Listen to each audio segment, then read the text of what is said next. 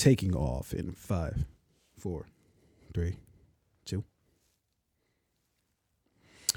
Yeah, we back. We're back. You know, It's been a while. no, it hasn't been a while. We did a Feels like it's been a show while. Saturday. Yeah, we did a Saturday show. we did a Saturday show, which was a good lively debate that I think Yes, we had. Yeah. We chopped it up about a lot.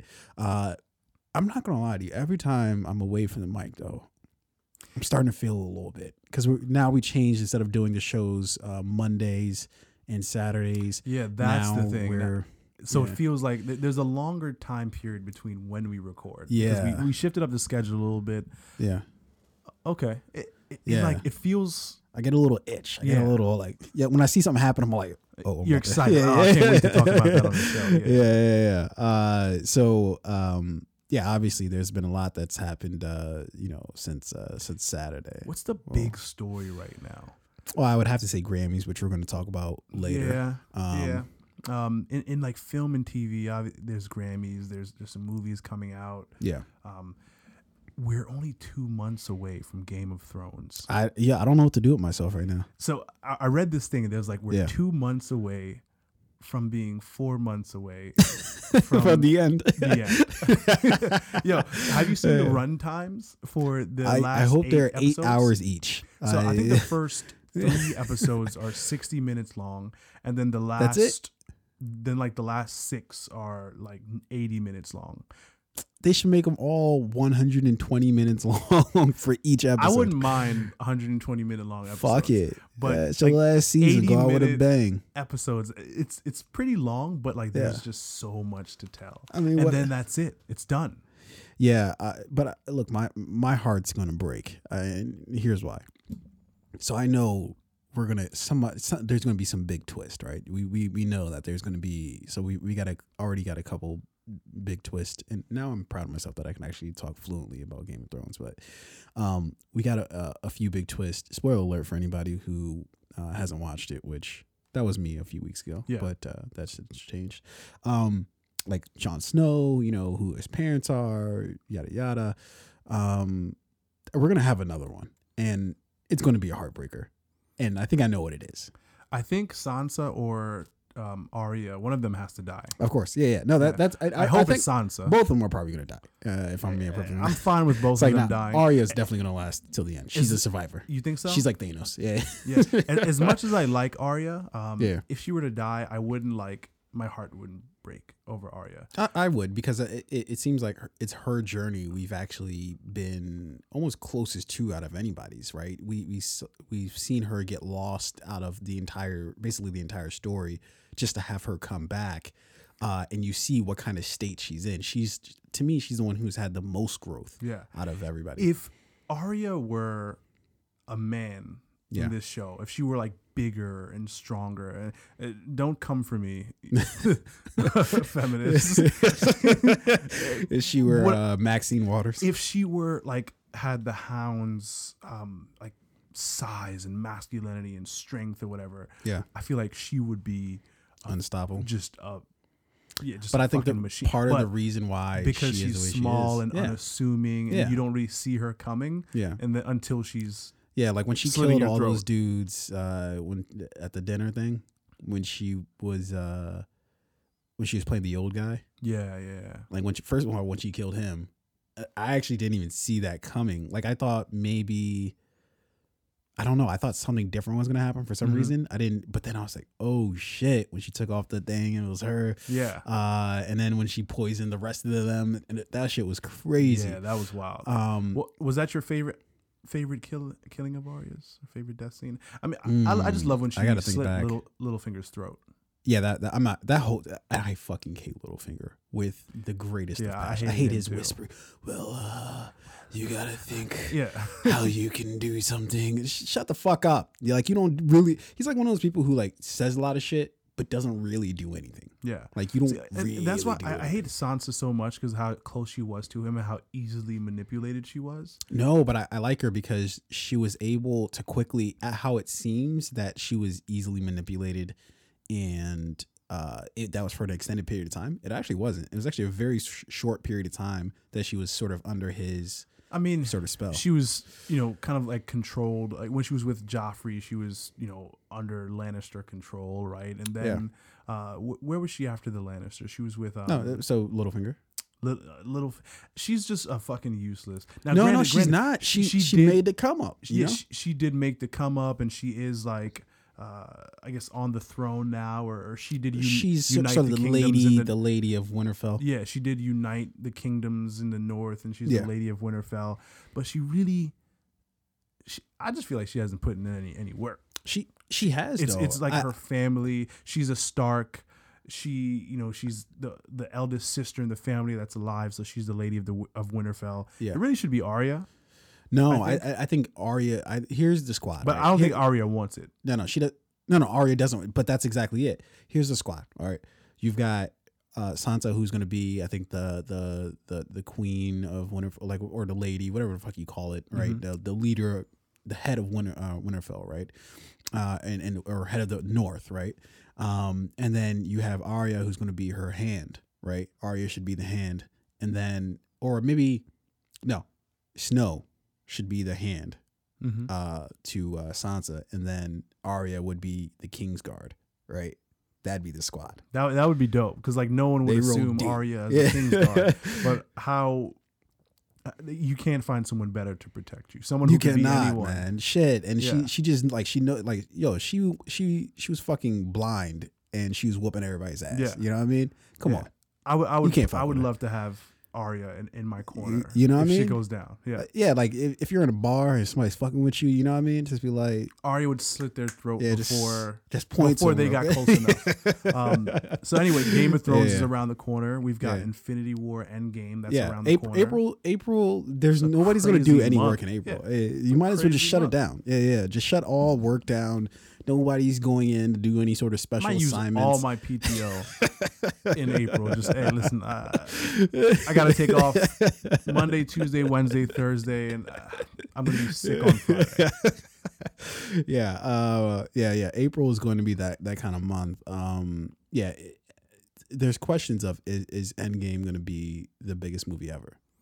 I mean, what else? Like, what else? It's not going to be Aladdin. We're going to talk about that later, but it's not going to be Aladdin. Aladdin might be the biggest laughing stock ever. From what I've seen, it's on course. What is Will thinking? But we'll talk about that. Yeah. So anyway, there's some crazy shit coming down the pipeline, and I know you're going to do upcoming movies in just a second. But but before we get to any of that shit, I think it's time that we make this introduction proper.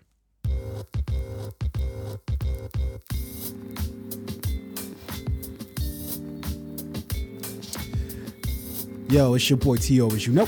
It's your boy Old Rain, real name, no games, no gimmicks. And we are the motherfucking Fave Podcast, your one-stop shop for everything TV, media, and film related, along with any of the goddamn thing we want to talk about. We are coming to you guys live and direct. I'm always going to be using that from now on, in case you guys haven't listened to us before. That is my new catchphrase. Live and direct. We're not live.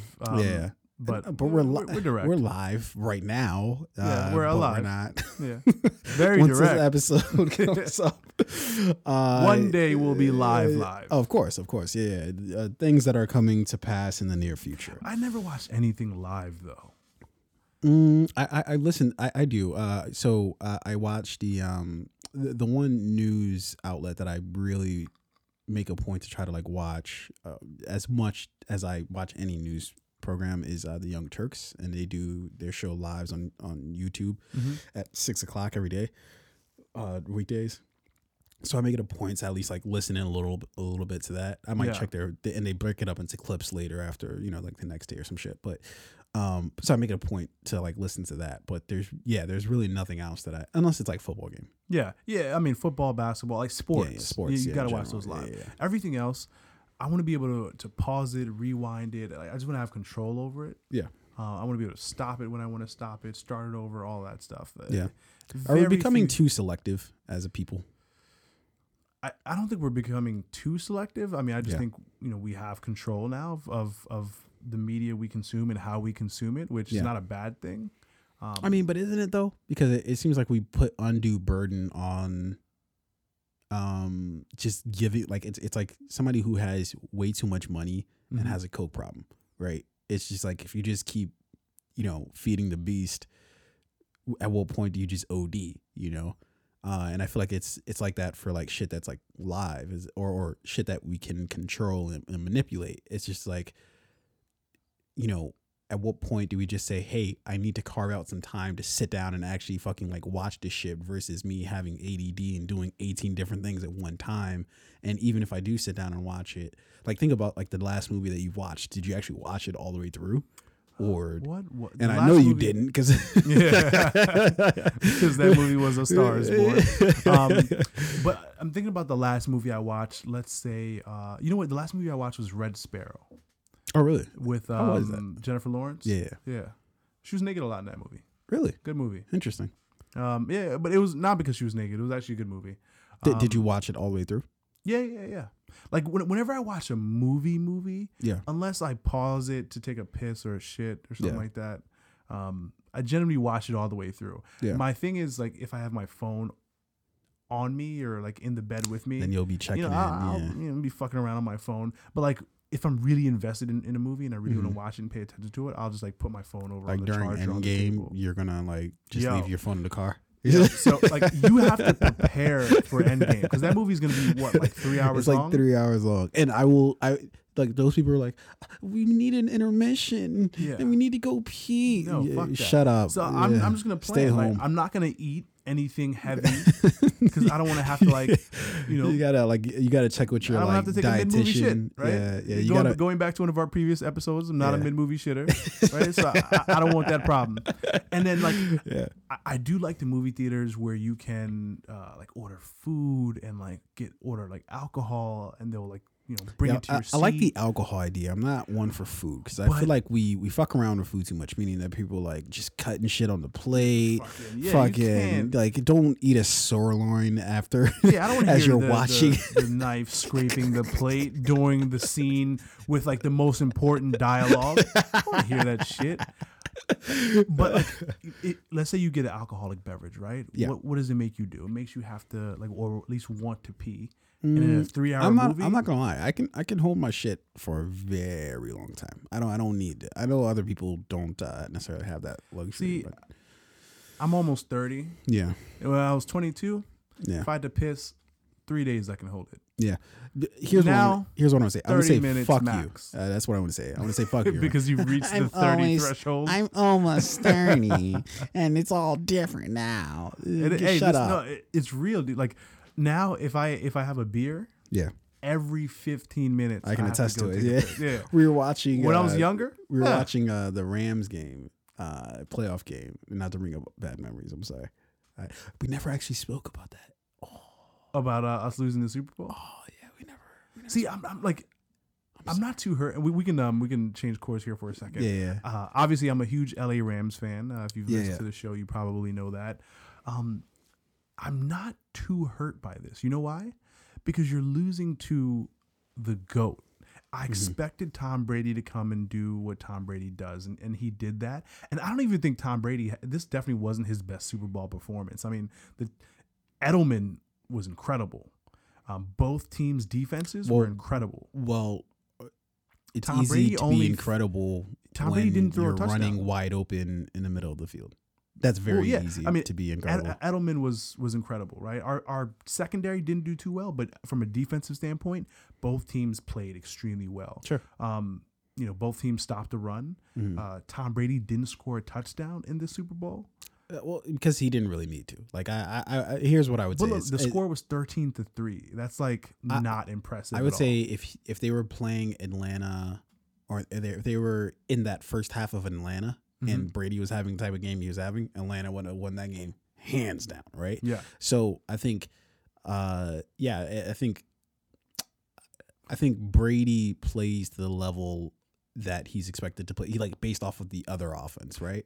And I will say that, if Tom Brady in the Super Bowl, if he needs to drop 21 points, he'll drop 21. In this case, he didn't need to because our offense clearly wasn't producing shit. Yeah. I just think it was a great defensive game. I think our team stopped Tom Brady from scoring a touchdown, right? Yeah. And it just wasn't the most exciting Super Bowl to watch. Yeah. But I'm not hurt by the loss. I mean, we lost the greatest of all time. Yeah, we made it to the Super Bowl. I would take no solace in that fact. In fact, that would actually even hurt me more that we're the people who gave it to him. It's like whenever they show like Mike Tyson knocking somebody out, and it's like a really like, okay, he did that to win the belt, and you're like, damn, am I going to be a part of that highlight for the rest of the time?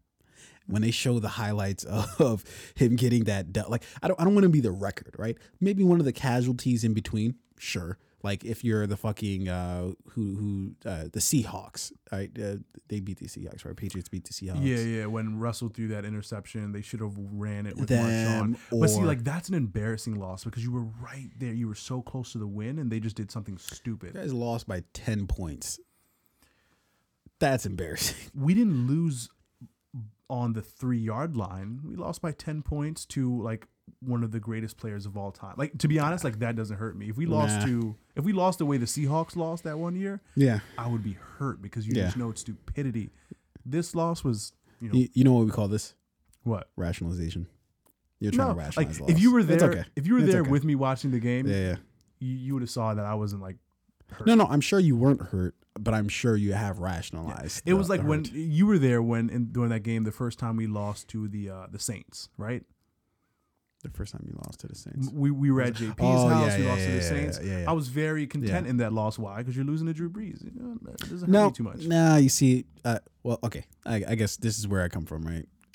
When you feel like you are the best, you don't expect to lose to anybody else, right? So as a Green Bay Packer fan, I genuinely feel we are the best week in and week out. So I don't care if it's I don't know why you feel that way, sir. I don't care if it's a regular season game. I don't care if it's a playoff game. I don't care if it's the Super Bowl. I expect to win because I feel like we are the best. Now, clearly last season we were not even remotely the best. Last 2 seasons, really, we have not competed really. But when I have my issues with him right now, but when you got Rodgers on your side, you always expect, oh, we've got a shot. I don't care who we're facing, right? So when you're dealing with that kind of idea, it's just like when I look at Rodgers, I'm like, why do you lose games? Like if you're the best, dude. Like when you have everything, it's a team sport, right? No, absolutely, and I know that. But like when you have somebody who you consider to be the best in the sport, you're like,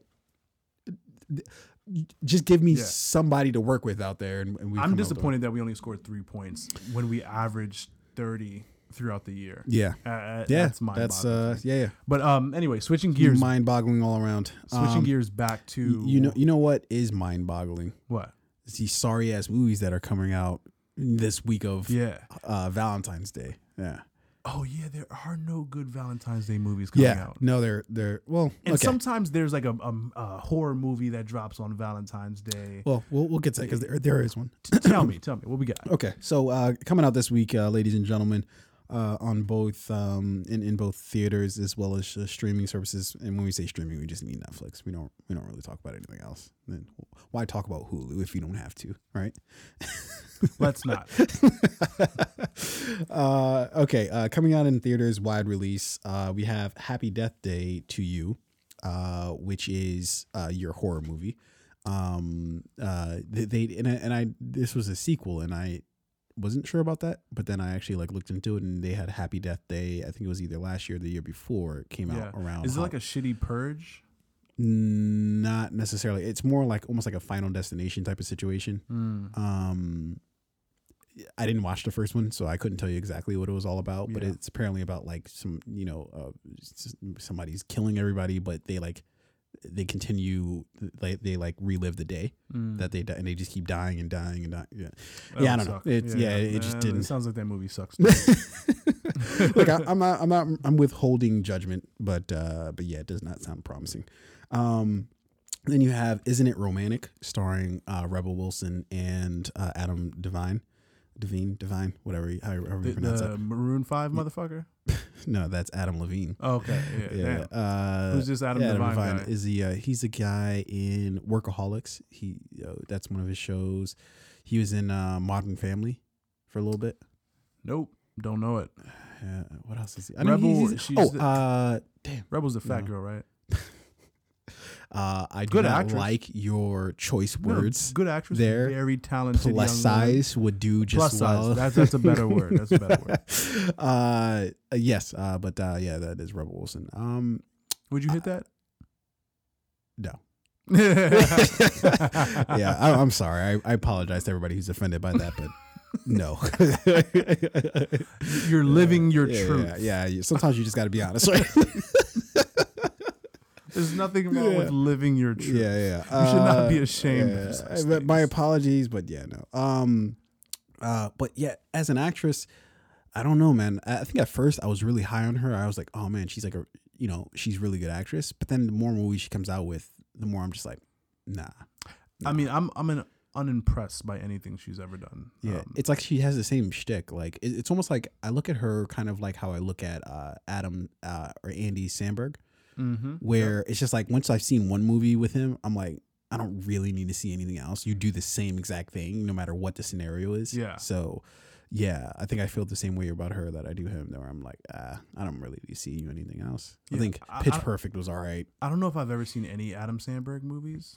Not movies, but like I've seen his comedy. I've seen his like Lonely Island Boys seen videos. What's it called? The Brooklyn Nine-Nine. No, I've never even watched a full episode. I've just seen like bits from it.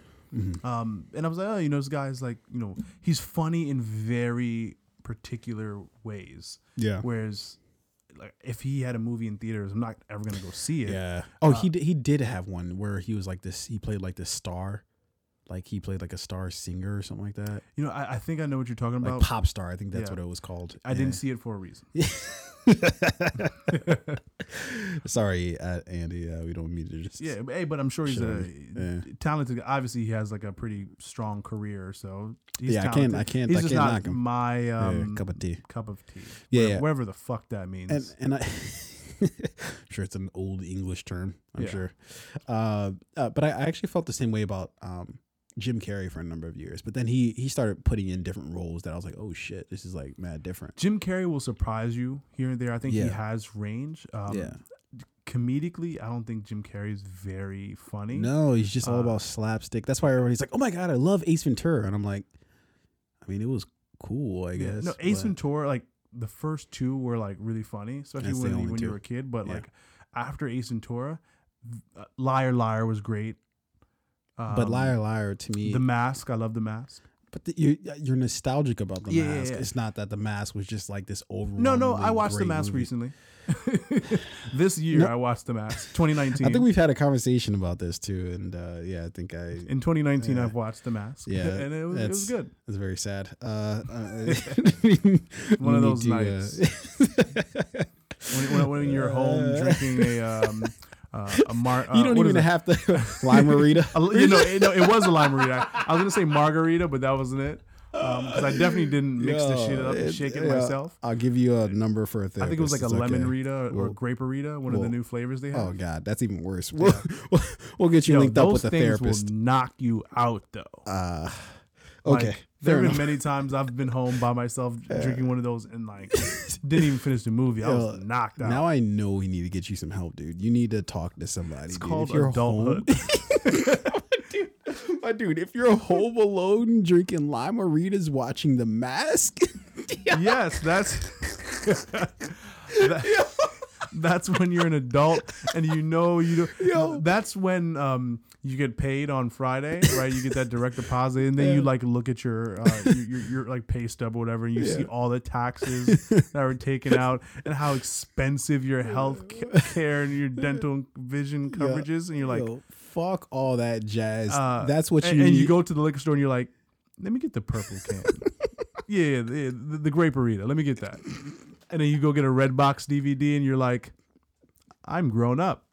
That's when you know shit is spiraling. That's a desperate cry for help. I mean, I'm genuinely not sure how you view it as anything other than that. That's very it's very sad. That's the you know how something's that bad when you can't even refer to it, like you can't even joke. You just like, I'm sorry, that's just sad. That's what that is. No, I mean it's when you're ready to just have a chill. It's when you want to stay in and save money, right? When you're like, I don't feel like going out and wasting a bunch of money at a bar or a nightclub. Let me enjoy myself a nice Grape-Arita. The tall can has a lot of tasty liquor. Yeah, you know how we talked about rationalization with the loss to the Patriots. That's exactly what this is. Nay. All right. So you have Isn't It Romantic that's coming out with of course, like I said, Rebel Wilson and Adam Devine. Then you have also Alita Battle Angel that's coming out. That looks good. It looks I don't know. I've yet to make up my mind about how it looks. But it stars Rosa Salazar, Christopher Waltz, and Marshala Ali. And it's directed by Robert Rodriguez. And then it's written by James Cameron. Yeah. It's very weird. Like I guess he wrote it and didn't direct his own movie.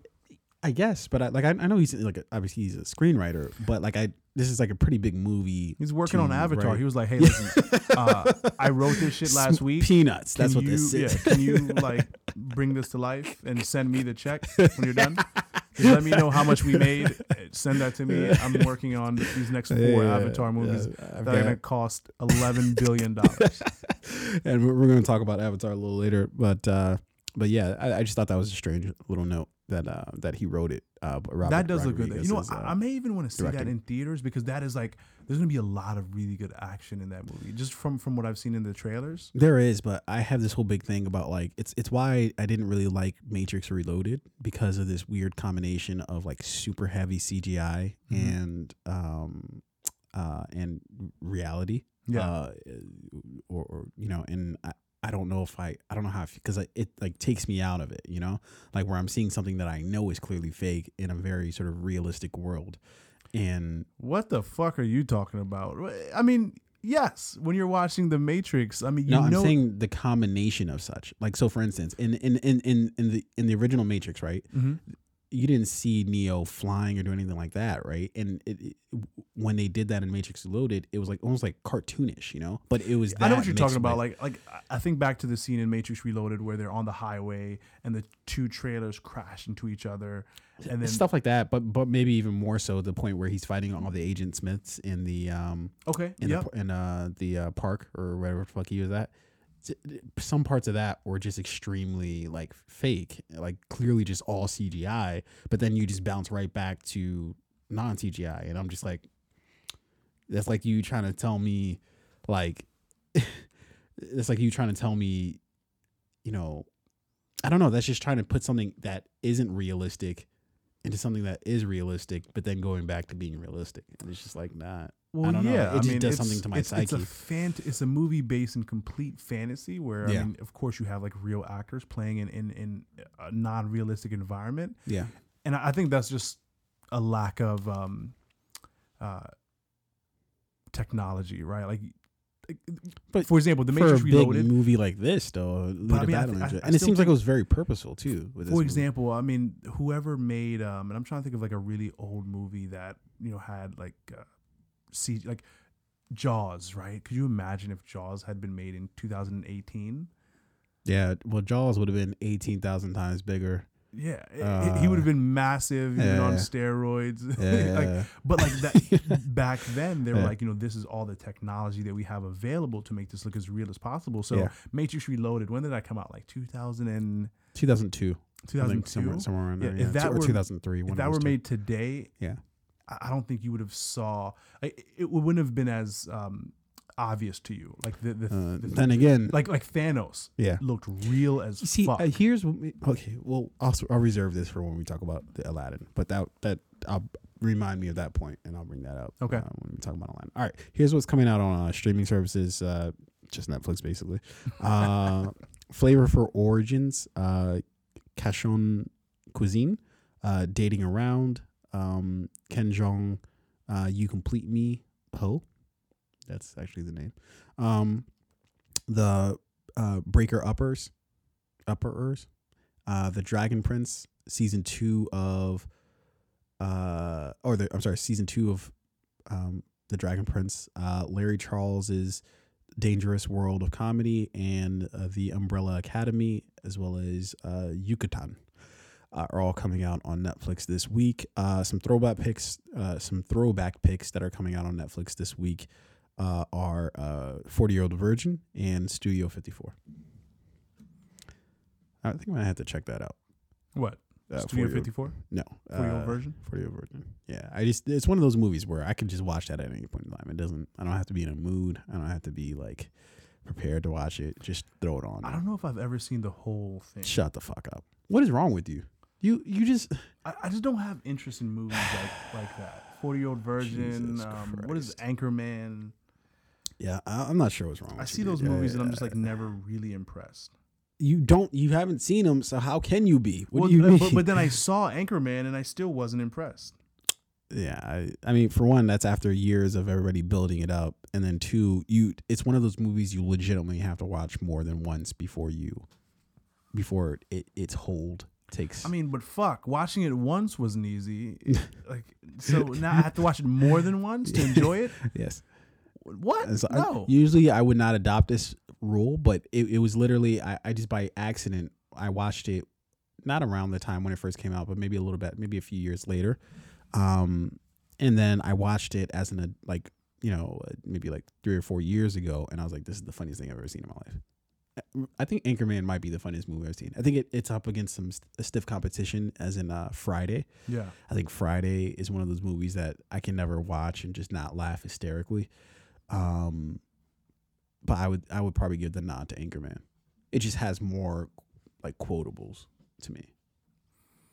I hear you guys quote it a lot, like you and Fabe and like I know you and JP have like some jokes, and I just hear people use like it. San Diego or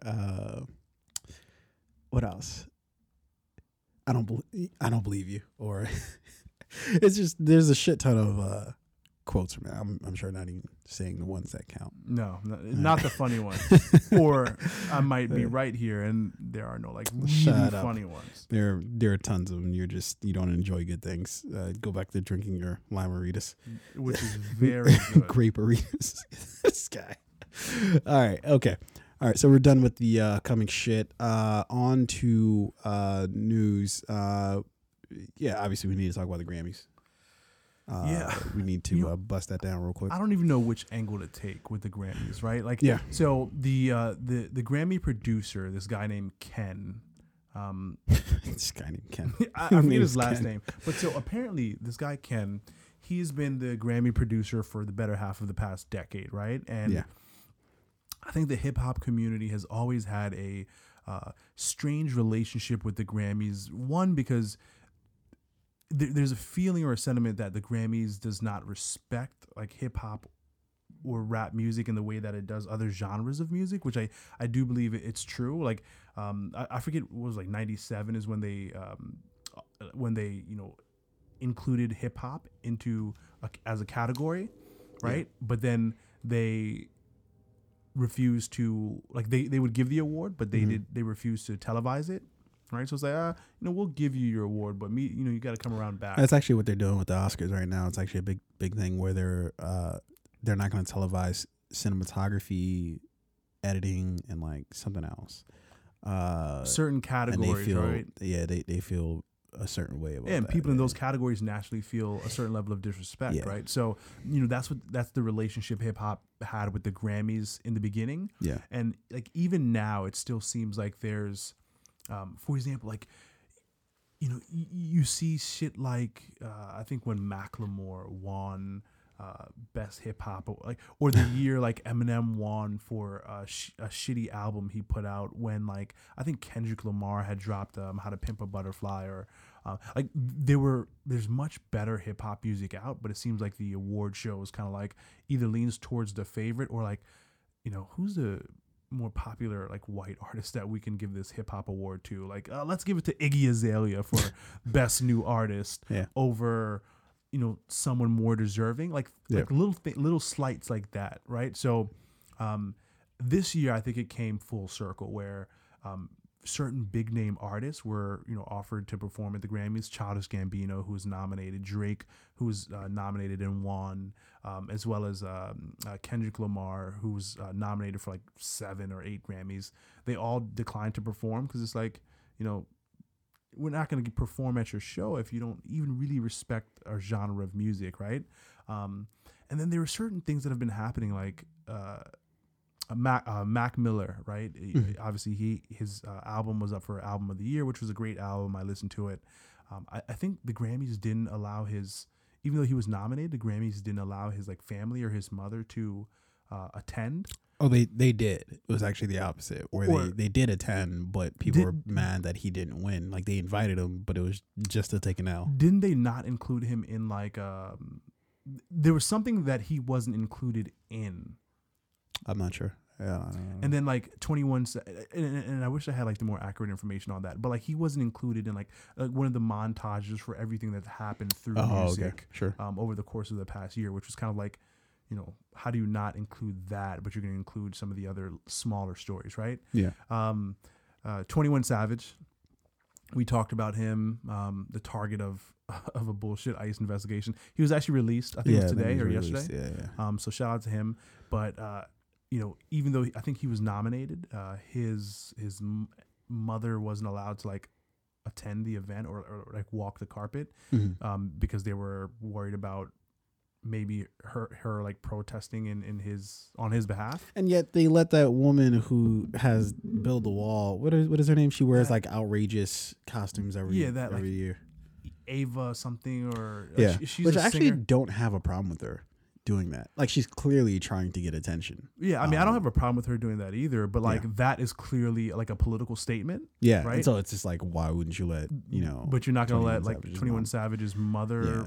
Very curious. And then advocate for her son, not necessarily a political statement, just advocating for her son. Yeah. So there's things like that.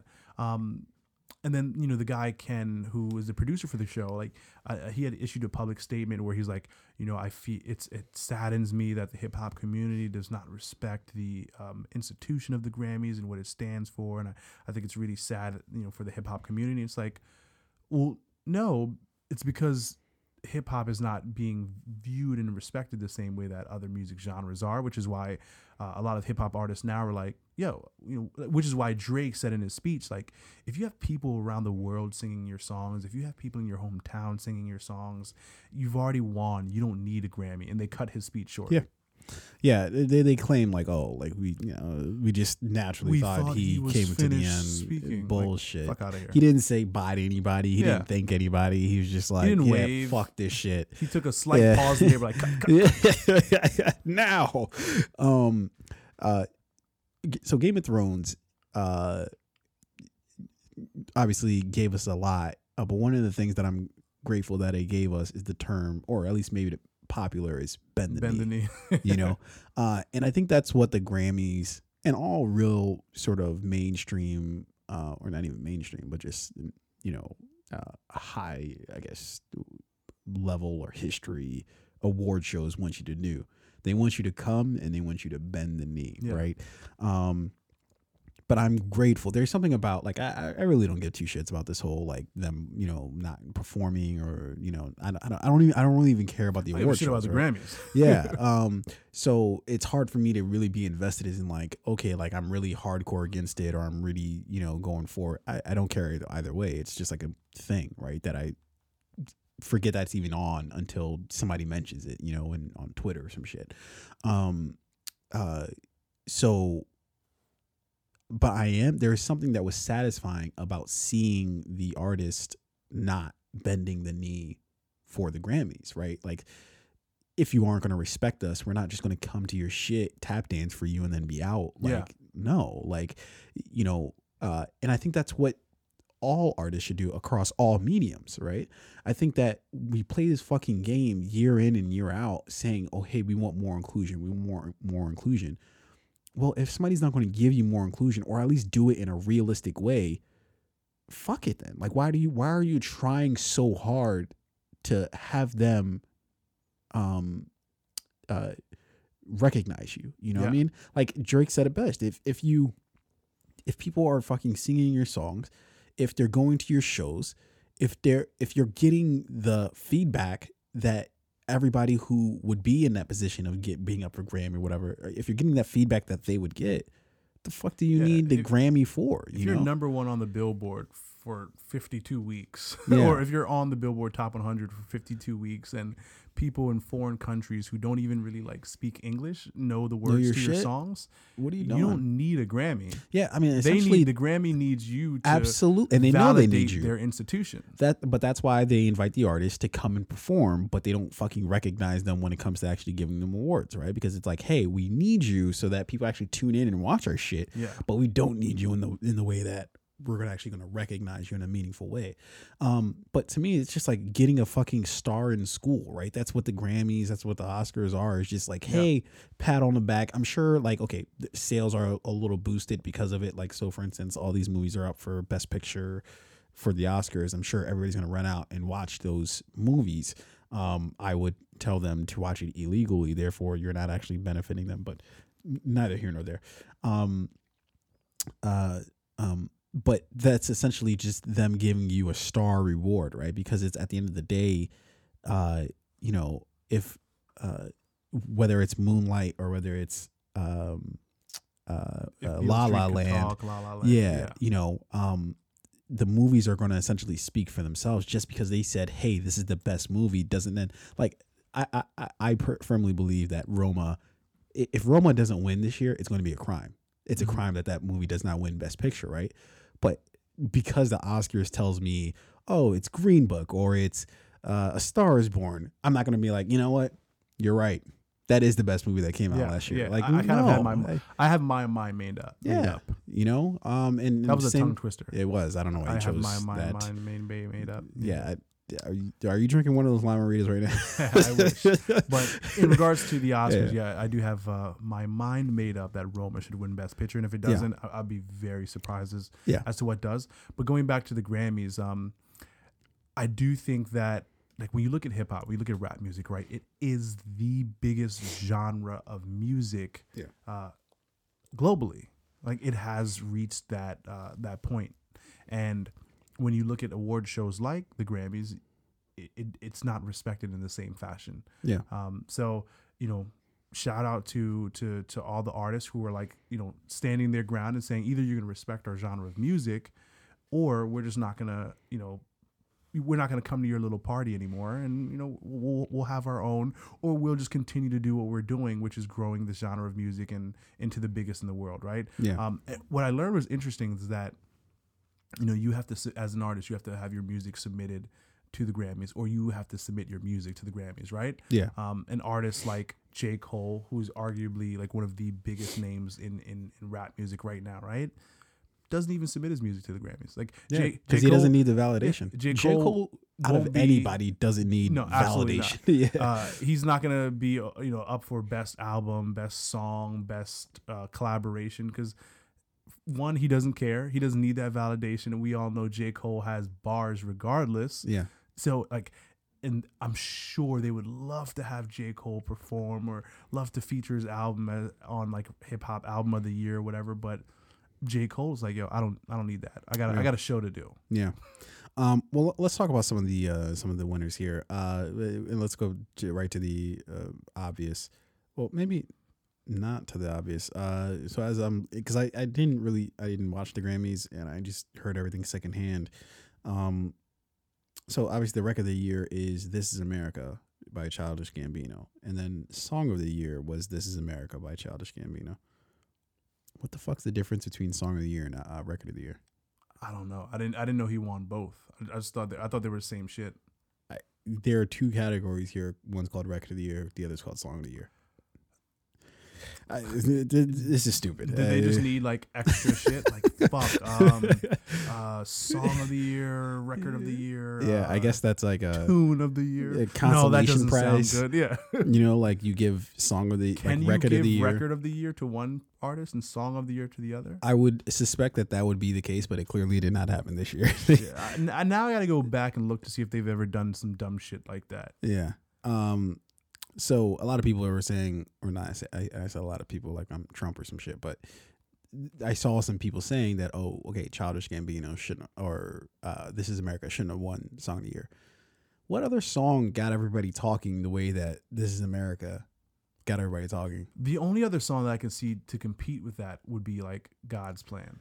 But that won a rap song of the year. And I think that if you look at the two songs, one had a universal impact. The other was just a nice tune to walk down the street to. Well, no, God's Plan was, I think, the most streamed song globally. No, I'm not disputing that. Yeah. What I'm saying is it might have been the bigger song as in like sheer numbers, but which one got everybody talking about it? Which one got everybody in a conversation? I mean, definitely This Is America. What I'm saying is the only song that I could see that could compete with that would be the number one song that streamed globally across the board. Sure. In every country. And God's Plan came out in 18. I thought that was 17. Was that not 17? I think it came out at the top of 18. Okay, that might have been like right at the beginning of the year. Okay, yeah, fair enough. Album of the year, Golden Hour by Casey Musgraves. Who the fuck is that? Who the fuck is Casey Musgraves? I'm gonna look this up right now. And granted, you know, like it's a genre. It's probably a genre of music I don't listen to. And it's probably like country or some shit. If it's album of the year, don't you think you would have at least heard of the artist? Like the artist, yeah. Like a maybe you didn't listen to the album. To be fair, I don't. There are a lot of artists in the Grammys where I'm like, no idea who the fuck this is. Yeah, but for album of the year, okay, she is American country music singer and songwriter. She's been around for a while. Yeah, I don't know, bro. Who the fuck is she? Casey Musgraves. All right, so you know what I'm gonna make a point to do. And I've been trying to expose myself to things that I normally wouldn't have. Yeah. I'm gonna go give that album a listen. Yeah, no, I think that's Casey Musgraves. Yeah. I don't even like her fucking name. What's the album called? The album is called Golden Hour. Golden Hour. Casey Musgraves, Golden Hour. This better be fucking good. Yeah. Shit better be incredible. But you see, this is how they get the post awards boost, right? Because people are like, "Who the fuck is that?" And then they go watch it. Yeah. So that's why I'm ripping all this shit off of YouTube. Look, I don't know. I doubt if she fucked anybody. She seems like a very hardworking young woman. I'm gonna do what Harvey Weinstein did. I'm gonna dial it down a little bit. Casey, have you ever heard of Album of the Year? Well, do you want to win? Well, for that matter, who did Childish Gambino fuck to win Record of the Year and Song of the Year? This witchcraft that he's pulled off. No, but see, to your point, I think that was one of the most talked about songs of the year, right? Yeah, but how do you win both? Like, okay, I guess we got to define. I think that's their fault because like they need to define what the difference is. Yeah, that's very true. That's very true. Okay, let's see who won. Now, I was just gonna mention those, but now I'm gonna go through some of these. Best rock album, From the Fires, Greta Van Fleet. No idea who that is. Sure, give it to him.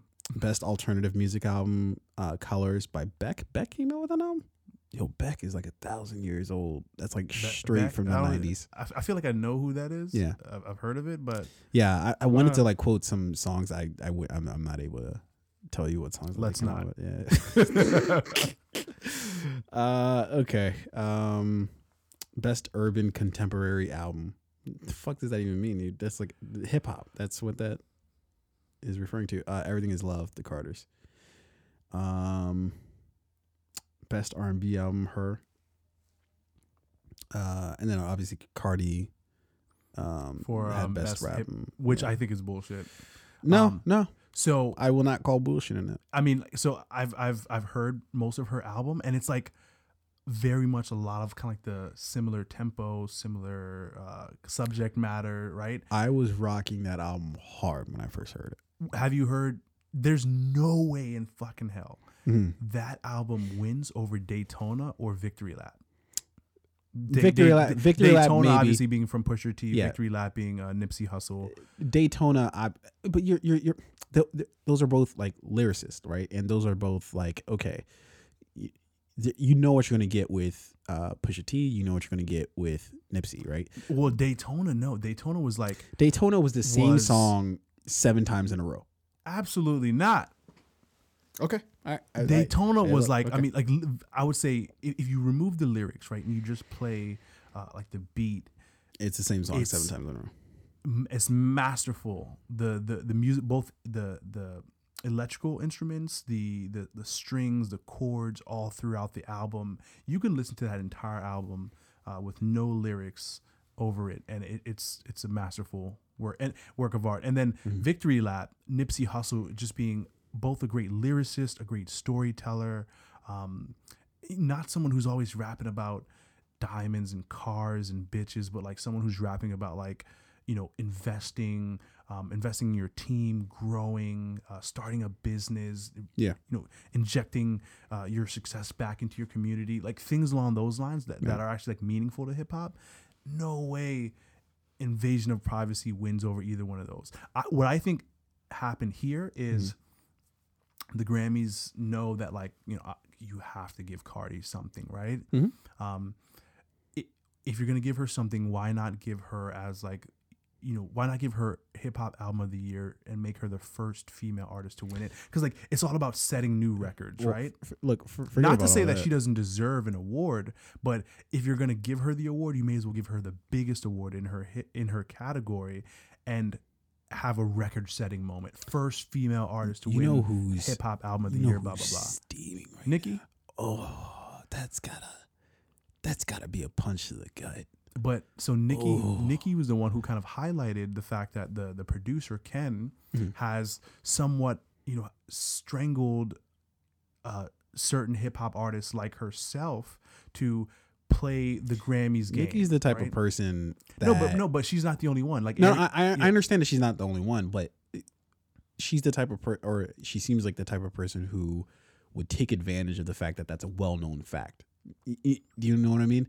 Like that's already a thing, and everybody knows. Okay, yeah, he will excommunicate some artists because whatever, he has some sort of reason to not like them. Yeah, she's the type of person to not win because just she doesn't win, and be like, no, but he strangled me because like you know he doesn't like me, and it's just like, no, Nicki, we had brunch last week. You tried to slip me a hundo. I was like, look, I don't play this. I think Nicki might be telling the truth of like, you know, she might be. I've had my back against the wall. I don't really like Nicki that much. But like, it's just easier to give Cardi this award again, not because she doesn't deserve it. Yeah. When I look at Invasion of Privacy versus Daytona, but that's also based on preference too. You know, like. We often, especially people who are like real, like they're real lyricist driven, they tend to look at those albums and be like, oh my God, I can't believe anything else won other than this, right? But that's because that's what you prefer. That's like saying somebody would prefer Southern style music versus New York style music, right? Yeah. Or East Coast music. But I think regardless of what coast you're from, a lot of people feel like Cardi shouldn't have won that album. She might Coast, not have. West Coast, South, I have because she shouldn't have. But you know, still, congratulations to Cardi. Yeah, Dave Chappelle won Best Comedy Album, Equanimity and The Bird Revelation, which I think that's appropriate. I don't think there's anybody else who came out with another comedy album. Well, I guess comedy special album, whatever the fuck you want to call it. Yeah, that was better than Chappelle. I think it was the biggest. Give it to him. Yeah, and then everything else is just stupid. Okay, that's enough of Grammys. Speaking of stupid, let's talk about this Aladdin trailer. So, I mean, shit. And I think we mentioned this, like when the official artwork or the official poster came out, and you see Will Smith as this big ass stupid blue genie. Yeah. No, you didn't even see him as the blue genie when the pictures came out. You just saw him as Black Genie, essentially. He was just Will Smith with a stupid ass ponytail. Yeah. I saw a picture of him as the blue genie somewhere. Oh, did you? I saw the blue. I just remember when the cover, and we even talked about it a little bit, like when the cover came out, and they came out with like, you know, like I think it was in like Esquire or some shit like that. They came out with some photos. Yeah, he looked stupid there too. Yeah. He looked really dumb. And then like when you know this new, when you're seeing him as the blue genie, it for me it like confirmed that this was, you know, every couple of years he does a really bad movie. You know, there was Wild Wild West, and then there was which No, which was fun to watch. It was terrible. Just Salma Hayek was in it. Move on. It's fun to watch. It was the Limearita of movies. So there was Wild Wild West, and then there was Bagger Vance. Yeah. And then there was what was that movie he did with his son? Not it's like the space movie. Yeah. It was so forgettable. I forgot the name. Like Life After or something like Afterlife. Something dumb. Yeah. And now we have this. Yeah. You know? Look, this movie hasn't come out, so I can't make judgments quite yet. But what I can tell you is from the same company that pissed out Avengers Infinity War and gave us a spectacular Thanos, right? Mm-hmm. A Thanos that was like, oh my God, is he real? Did you guys, was he there? Does Thanos exist? And is he working? Is he a SAG actor? I don't.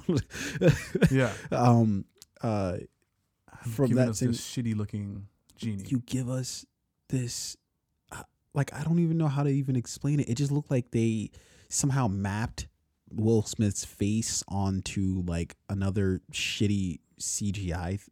It just, I don't even know how to explain how bad this. Like, I feel like they had so many designers working on Infinity War. Yeah. That when it came time to make this movie, they were like, shit, like we can't pay all this overtime. You three have to do all of the digital effects for this entire movie. Yeah. And they were like, holy, and of the three, two of them were interns. They're like, holy shit, Will Smith is going to be pissed, but we got to do it.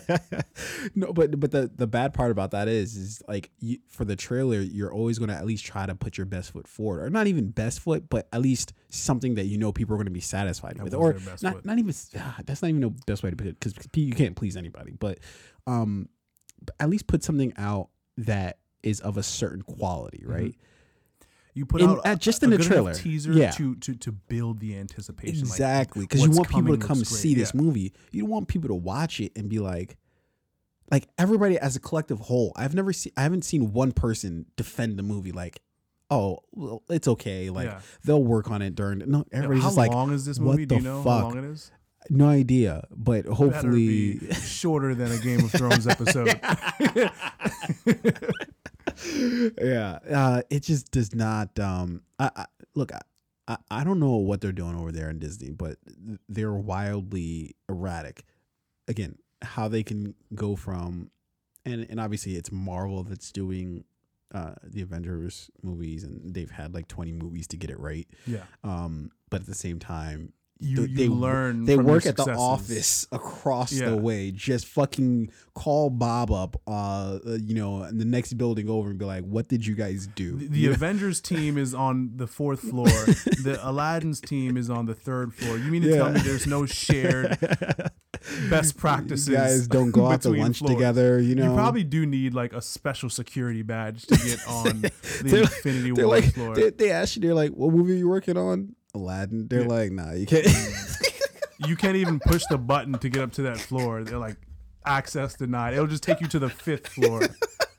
Yeah, or they're fucking working on like the next Toy Story or some shit, and you're just like, it's another shitty movie.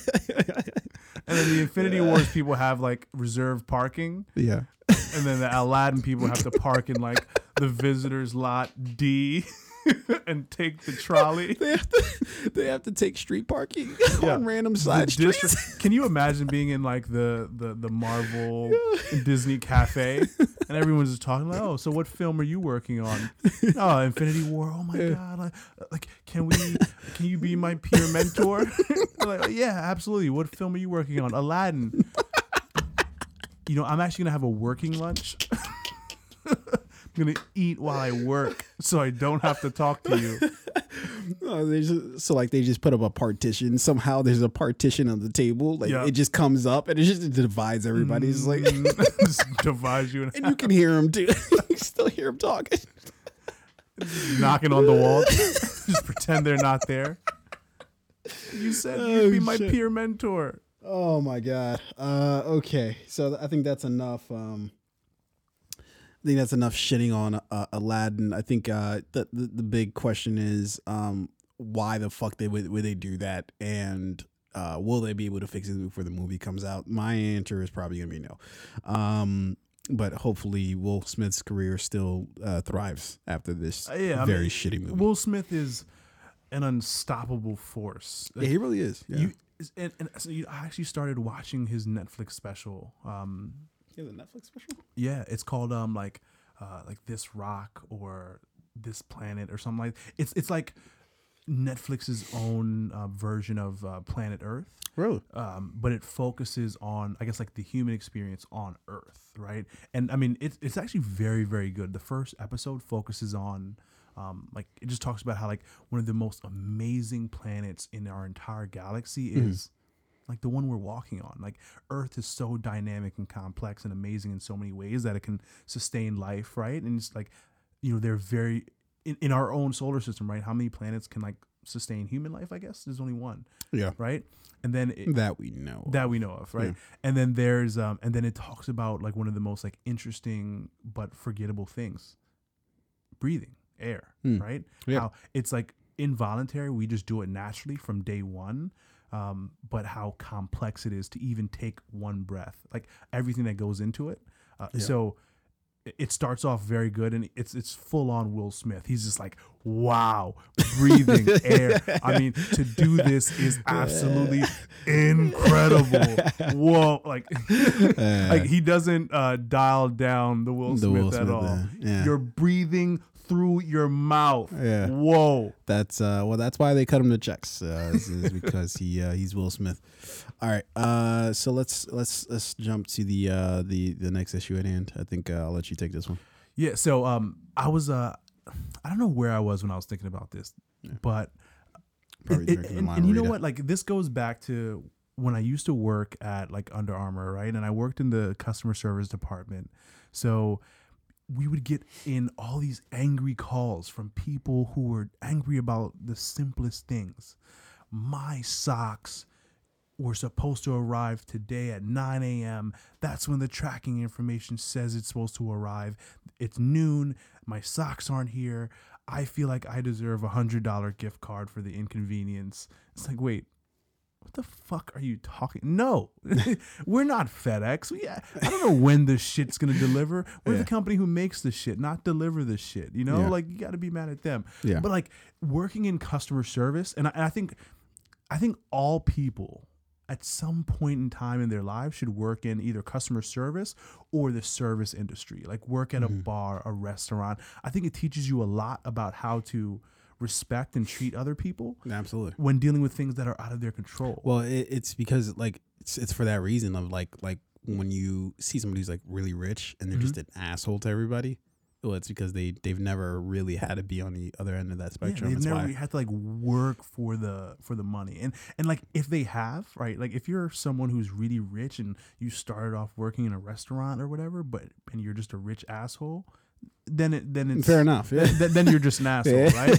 But hey, at least we know that. Yeah. So I was thinking back to like my customer service jobs I've worked in the past, and how I could have wrote a movie on some of the experiences I had, right? Yeah. So if I were to have a movie made just for me, if Paramount Pictures were to make a movie just for me right now, I'd probably want it to be like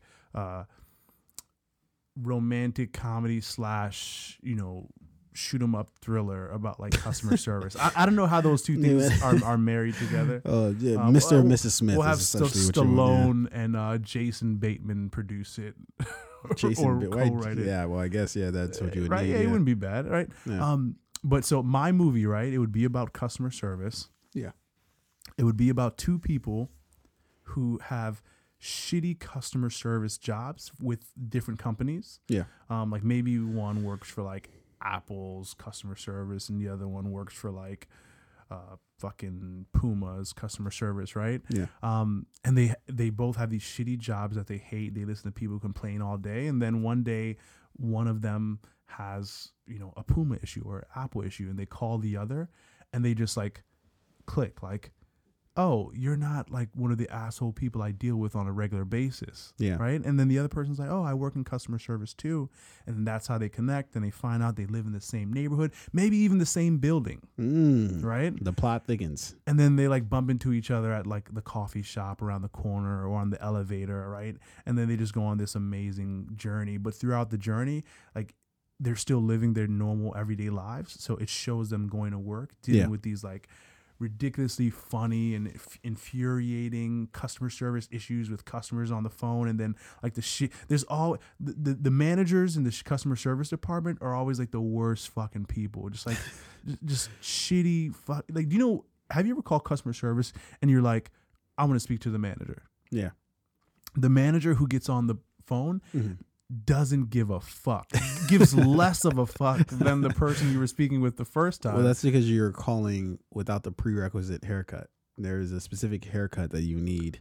What's the haircut? Come on, like the short bob to the side. I want to talk to your manager cut. Yeah. There are certain haircuts where it's like this person is going to ask to speak to the manager, and then like that asshole manager will then turn into like the most polite. Oh yes, ma'am. Like, you know, like that. I once you have that haircut, I think it just demands that you get treated with politeness. But like if you're on the phone, right? If you're the person on the phone and you ask to speak to the manager, like the person you're speaking with, this person you're speaking to first, they care about your issue. Somewhat. Or they care enough. They want to help you fix it. They don't want to lose their job. Yeah, because they don't want their manager to have to come over and take over the conversation and solve the problem that they couldn't solve. Because when that phone call is done, the manager would be like, well, why didn't you fix the problem for that customer? They're always right? Yeah. So, but when the manager gets on the phone, they don't give a fuck. They're probably just going to say like, yes, okay, like here's your fucking whatever back. But they don't give a shit.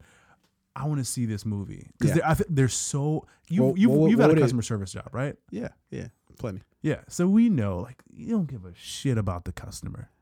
It depends on the job. I think that there are some jobs, if you really hate your job, then absolutely, like they could be saying my house is on fire right now. I'd be like, man, that's tough. Yeah. What are you going to do? You know? Who's insuring? You just learn how to say every cliche in the book. Yeah. You just like, man. I'm working extremely hard. Do you know when you call it and you get that person on the phone who's just like, hi, how may I help you? This customer. They're so lazy they can't even like get through the sentence. Thank you for calling FedEx. We're here to deliver your packages on time. What do you want? I want to catch somebody on their last day. Just it's like, what the fuck do you want? What? Oh, your package is late? Whoops. Fuck you. You're never gonna get that shit. I'm glad it was. I'm glad it was late. What would your movie be called? Customer service. No, come on. Yeah, you gotta come up with something a little more complicated than customer service. Pending. Ooh, okay. Isn't that the worst feeling? Like when you order something and it's been pending for like pending for 4 days. What does that fucking word mean? Pending. Yeah, it means you're not gonna get your shit. Basically, it means your shit is gonna be late. Your order didn't go through. Somebody stole it off your fucking. Someone stole it. Yeah. Pending might be one of the worst words in the English language because nothing good is ever pending. I don't know if you're waiting to get in, like you see if you're accepted for school and they say your application's pending, it's better than denied, right? No, denied is at least a sense of like no, it didn't happen. Pending is like. If I'm about to try to go to a fucking Ivy League school and my shit's pending, if your application at Harvard is pending, they're just checking to see how many other black males they have at the university.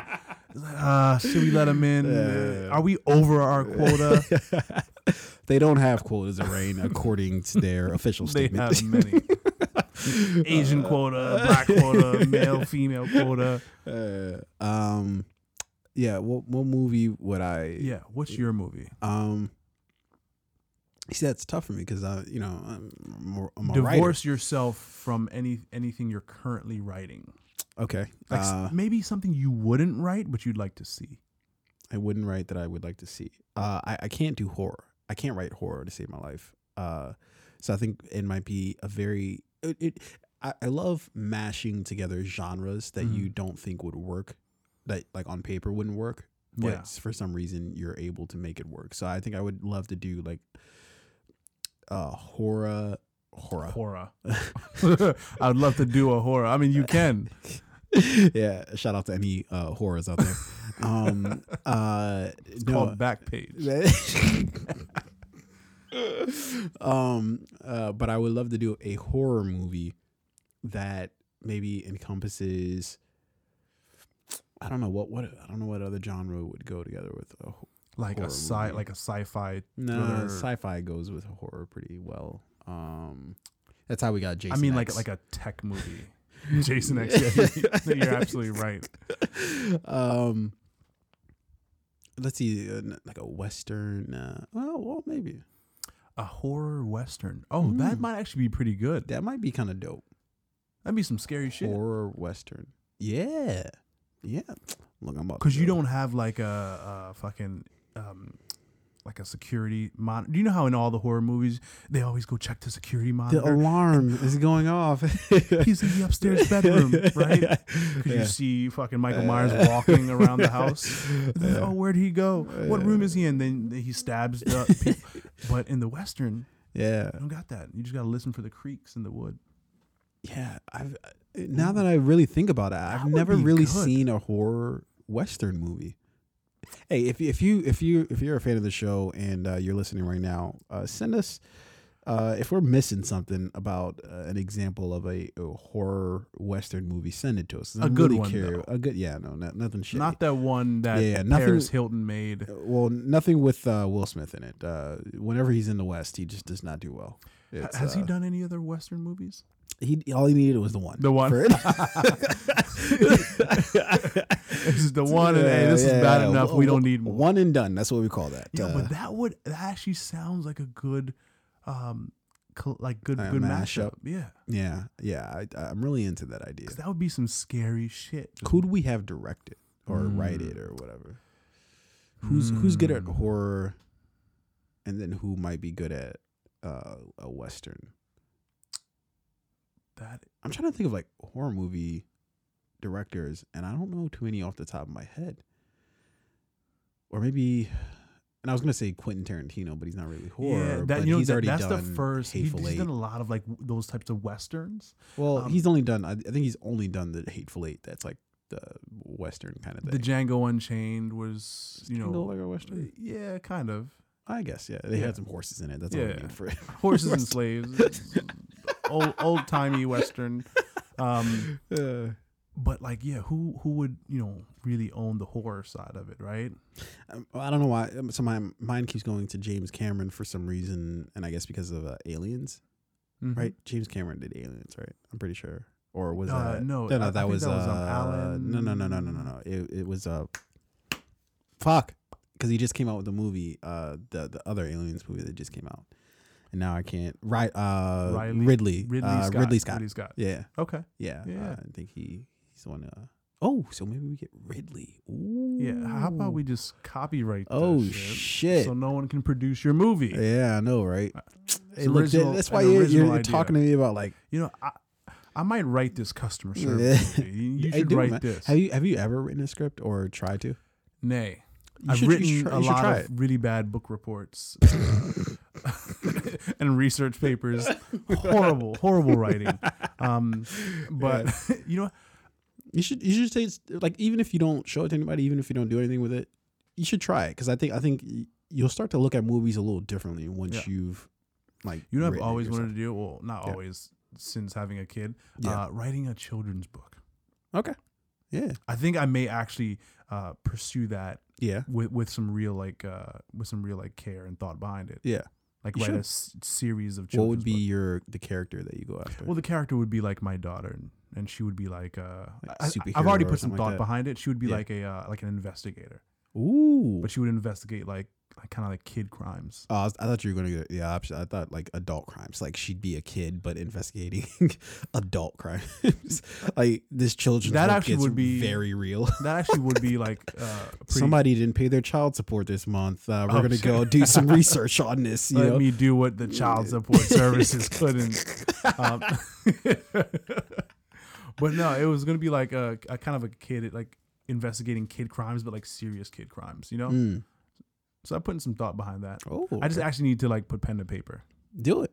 Yeah, I've got this thing, this like notepad on my phone of like Yeah. characters' names, character backstories, blah blah blah. Yeah, do that shit. It's coming. It's gonna be a New York Times bestseller. Hey, okay. Well, Baltimore. You went too Baltimore far. Times bestseller. Baltimore Times. A pig town. Thing. Well, that's not hard. That's a good place to start. You'll definitely win that. Put some cocaine in it. Yeah, and it's automatically going to sell out. Yeah. All right. Okay. So we're going to go to our last smaller issue here before we jump into the main the meat of it. The show. Let's talk real quick, and we don't even have to spend that much time on this. Let's just get this out in the open. Do we really need another Avatar? No. Yeah. Quick answer. Short and sweet. I like it. Answers. Yeah. No. Yeah. No. We don't. I think this is obviously James Cameron has 4 more Avatars in the works. Yeah. So that means there'll be 5 Avatars existing in the world. Shit. If James Cameron has his ways. Yeah. Rarely ever does there need to be 5 or 4 or 5 of anything. Ever. Well, right? I don't know. We needed 8 seasons of Game of Thrones. Now, I mean, but that's like one show, right? The 4 or 5 upcoming Game of Thrones spinoffs that they're planning. Yeah. No, how the fuck am I supposed to watch all of that? Right? Yeah. 4 more Avatars. What more story could be told? Look, I'm sure that there's more stories to be told, but here's the fear that I have. One, what if the shit doesn't pop the way that the first one popped? Because look, and it's a very big mystery to me, why Avatar sold as many tickets as it did. I don't get it. Cinematically, it was beautiful. It was beautiful. Sure, we could say that. That it was a beautiful movie. During its time, it was like what Blade Runner 2049 is now. Like cinematically, just a masterpiece, I think. You think? Yeah, I mean, when it came out, it was like watching that was like incredible. Like the visuals were incredible.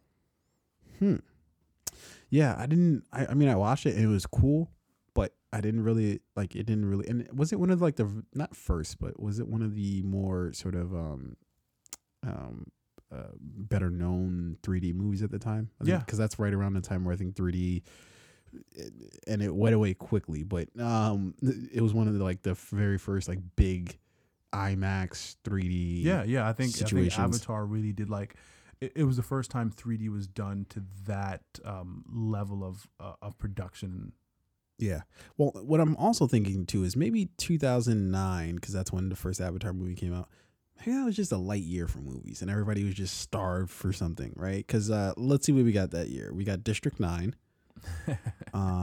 which is actually not that bad. No, it wasn't that bad. Yeah. District 9 was you had Zombieland, Inglourious Bastards. Zombieland 2 is coming out. Adventure. I saw that. Adventureland. Inglourious Bastards was big. No, I mean not a 3D movie. Star Trek, which I would argue, I think that was actually a better movie than Avatar. Nay. You don't think so? No. Huh. Star Trek with Chris Pine, right? Yeah. Yeah. No. The Hangover. Big movie. But doesn't have the appeal that an Avatar would. Okay. Up, which is I think that's the one that everybody massive Pixar movie lost their shit about. The Blind Side. But who really cares about that one? Fairly big. I mean, Sandra Bullock did her thing. Yeah. Made Michael Orr look like a fucking idiot. If I was him, I'd have been pissed about that movie too. Like, yo, I'm not retarded. Idiot. Yeah. I've never had one of these before. A bedroom, a bed, and a brain. Yo, they made him look like the Scarecrow. which who didn't have a brain? Was it the Scarecrow? I think it was the Scarecrow who didn't have a brain. The lion didn't have a heart. And the Tin Man didn't have a heart. Yeah, the lion didn't have courage. The Tin Man didn't have a heart. Or was it the lion? Because it was the cowardly lion, right? Yeah, so he didn't have courage. He didn't have courage. The Tin Man didn't have a heart. Scarecrow didn't have a brain. He needed but then wouldn't you need heart? Isn't that like? Never mind. It's a very dangerous hole. That look, I'm looking back at these movies, bro. I think it was just a light year. I don't know. Some of those movies were big. The Hangover, were they? Up. But what I'm saying is like, Star Trek. So like, look, Star Trek had to have been big. That was before Marvel really popped off. All right, that was a year after Iron Man. They weren't sure where they were really going to go with it. They're like, man, we're just going to wait for this. I don't know. I think Avatar was big because it was a great movie. It was definitely a great movie. Dude, it's the highest selling movie ever. Yeah. Does it, when you go back and think about Avatar, do you think this should be the highest grossing movie ever? If it's 2009 and Avatar had just come out. No. And even back then, I didn't think it should be the highest to be one of the highest selling movies. It makes sense to me. Dude, I don't get it. I'm sorry. I think it's because you're comparing like how far we've come and no, even back then, watching Avatar back then was the equivalent of me watching Jurassic World when I first watched it. When not the second one because I haven't even seen the second one, but the first Jurassic World, where everybody made a fucking huge deal about it, and I sat in the theater and I watched it. I was like, tight. I think I'm gonna go get some Taco Bell. Nigga, no, you didn't. How old were you? Oh my god! What about with what Jurassic World? No, yeah. Not Jurassic Park. Jurassic World, the one that just came out with Chris Pratt. Yeah, no, fuck that movie. I didn't see that movie. Okay, well then, but I'm trying to convey you. So in 2008 or 9, when this movie Avatar came out, I just graduated high school like a year and a half before. No, you didn't. I graduated 2007. Shit. So I was like 18, 19. Yeah. That movie was big.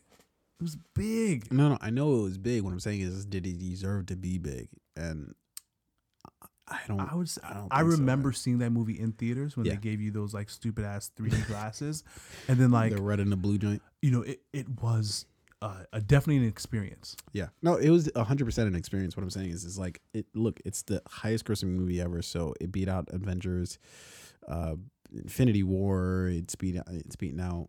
And it was just like, and it was a solo title. Meaning I thought Black Panther beat it, and then Infinity Wars beat Black Panther. No, Infinity War beat Black Panther, but they're both still significantly still under Avatar? Which is mind-boggling, right?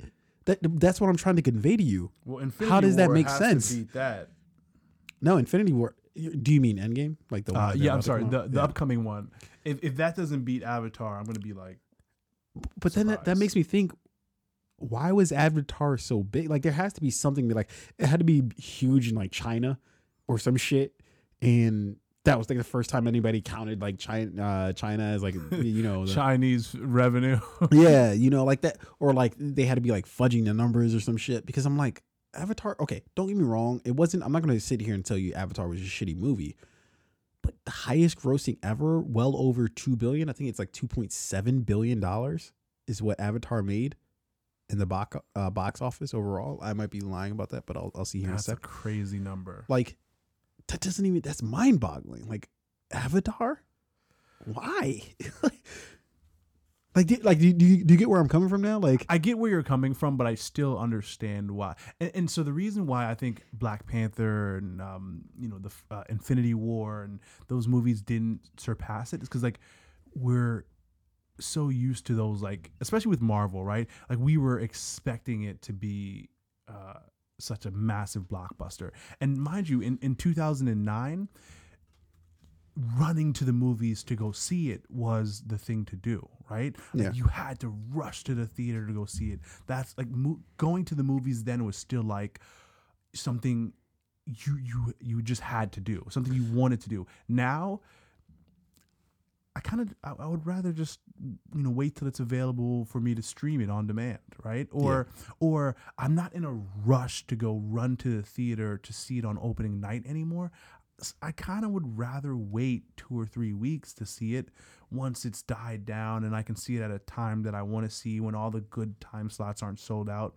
So I think back then going to the movies was more of an experience as it is now, which is why it did crazy numbers at the box office then. And a bigger movie like Infinity War didn't, because I'm not running to the theater these days. But when I was 19, I wouldn't even accept that, because it's like, okay, the movie that I could point to as the thing that should have been, to me, one of the highest grossing movies, or it is one of the highest grossing movies of all time, but the thing that probably should have been the highest grossing movie of all time, The Dark Knight.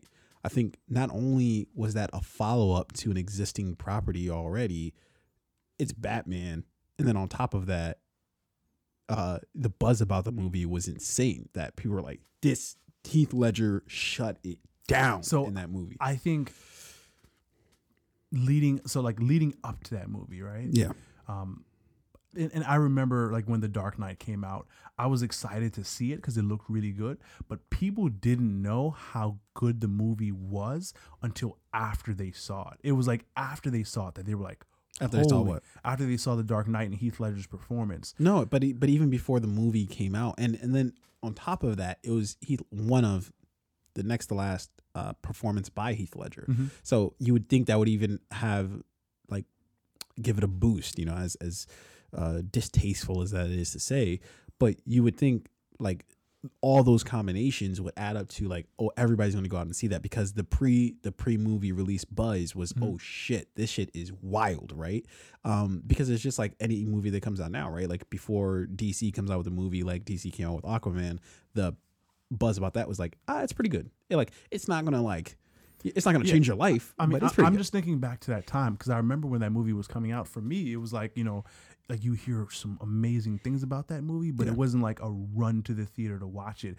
It was the complete opposite for me. Like I thought everybody had to run out and go see The Dark Knight. No, for me, it was like it was after you watched the movie. That's when you're like, holy shit. My siblings who, you know, they watch movies just like normal people, but they were even like, we got to go see. Like we made it a point as a family, to go see the movie. You know what it takes to get me and my siblings out to go see a fucking movie? Yeah, it takes a lot, you know. So it's just like I think I feel you like on the whole 3D aspect of it. I think it was one of the first big, huge 3D movies. And that's the element, right? So the Dark Knight was just like, hey, there's some really great performances in it. But there was no reason to see it in theaters. It was another Batman movie. Sure. This was a completely new story with like new technology, right? Yeah.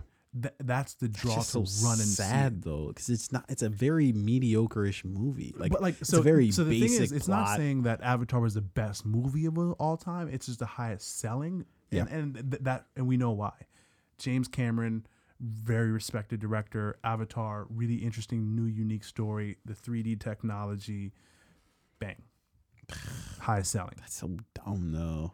Nah, I don't think highest selling means best. Clearly, there are better movies than Avatar. It's just highest selling because it hit at the right time. You know that motherfucker has two of them at the top of the list? What, Titanic and Avatar? That motherfucker. Yeah, he's getting big bags. Yo, his residuals are insane. Fucking crazy. Are you kidding? The fact that he keeps putting out movies is just a testament to the fact that he loves making movies. Do they send you a check when it's that big, or do they wire transfer to you? Like, does it come like every 2 weeks? They certainly don't Venmo you. Is it every 2 weeks like regular people, or do they just send you like a yearly? Here's $50 million for. No, I'm sure he's worked Avatar. out I'm sure he doesn't even know. Like we're trying to sit here and guess. The studio probably skims $17 million off the back end, and he's like, I don't even know this. They're like, here's the 14 you made last year off of reruns and residuals. He's like, thanks. They're like, he doesn't know. He's like, every year.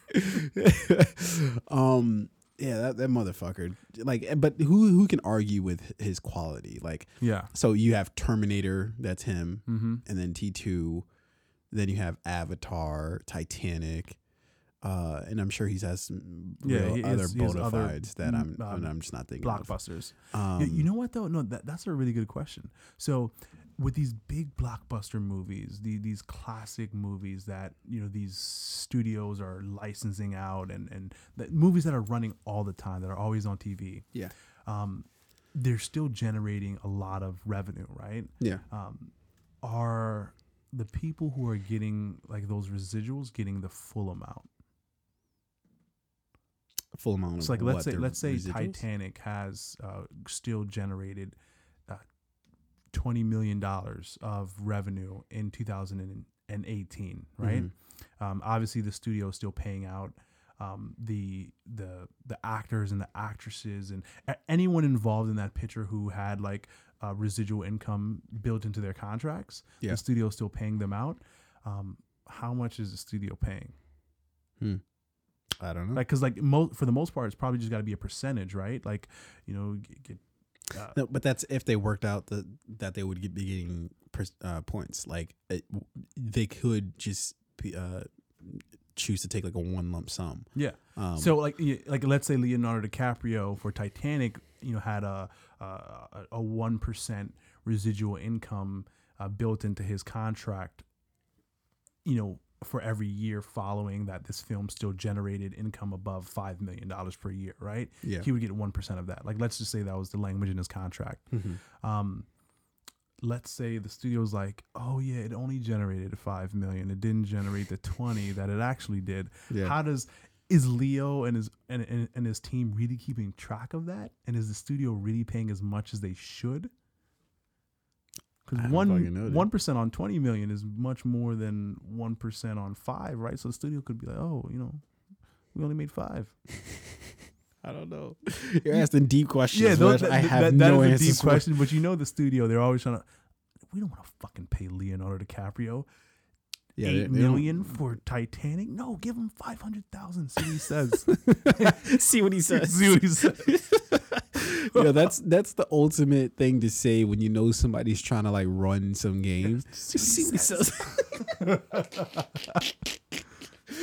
All right, I think we're done with the whole Avatar talk. Although I think that's a very interesting thing to look at, like why Avatar did so well. That no, I wasn't even going to talk about that. I'm going to look up my side of it too, like residuals and like payout. Like how does that work, right?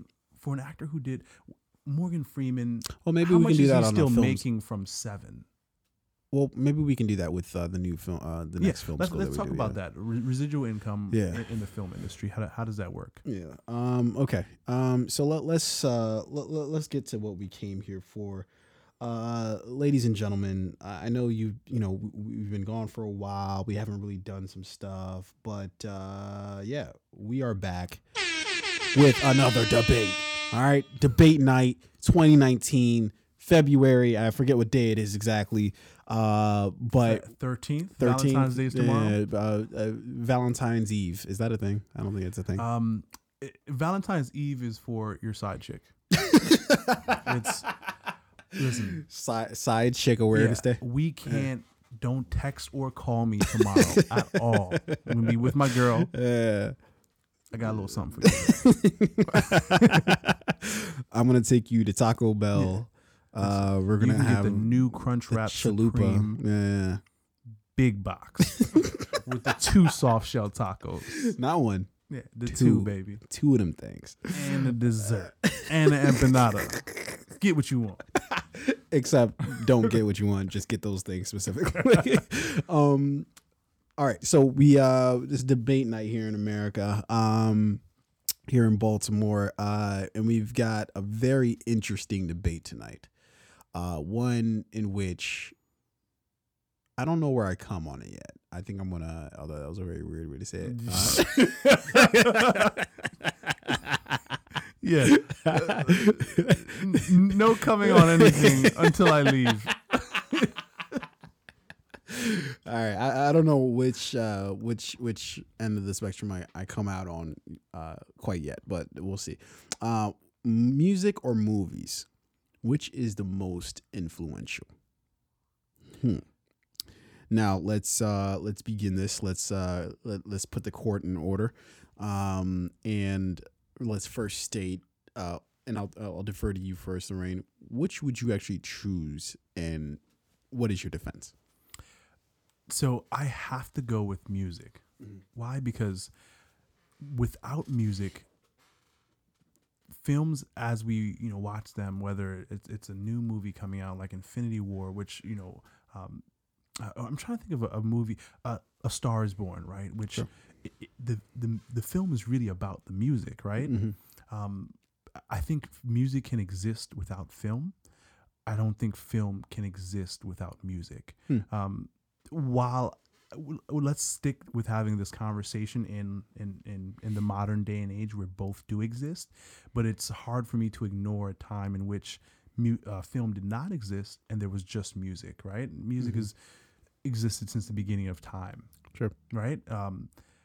So you can't ignore the fact that one has existed without the other, but you fast forward to today, both exists. One is better because of the other. Mm-hmm. A great movie is better because it has great music in it. Mm-hmm. I mean, have you ever seen, like, I was watching, I follow Filmatic. I think it's called Filmatic on Instagram, right? Yeah. And sometimes they'll show behind the scenes clips of how certain scenes were made. They'll show, bloopers or like outtakes from films. And I was watching one recently that showed a particular scene. I think it was Pulp Fiction. And it was a scene where John Travolta and Uma Thurman were like dancing, right? And it kind of showed the behind the scenes of like Quentin Tarantino, a weird motherfucker. He was like dancing in the background as well. Yeah. And he is very weird. That was, you couldn't really hear the music. And that scene, like seeing that behind the scenes without the music, completely different than seeing it on the screen with the music. So the music made that scene powerful. Yeah. So again, my thing is music can exist without film. Film cannot exist without music.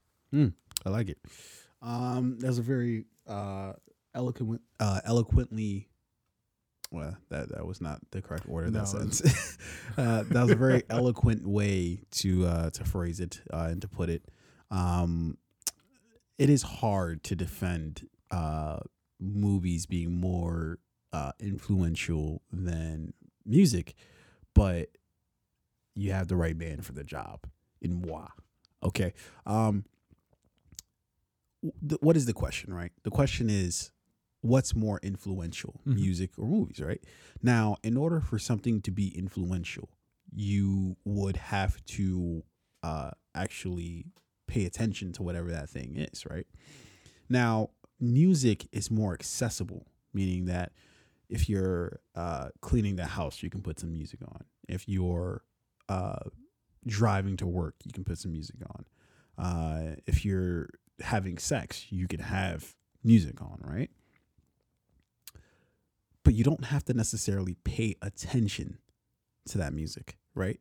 So therefore, its influence is perhaps not as strong as we might just ordinarily believe it is, right? Just in just offhand. Movies, you have to sit down and you have to pay attention to a movie. You have to watch from one scene to the next to understand what you're watching. Because if you don't pay attention, you'll go through half the movie not knowing what the fuck is happening. So you have to pay attention, right? And I feel as though that's a much more likely way to develop for something to have influence on you when you actually pay attention to it.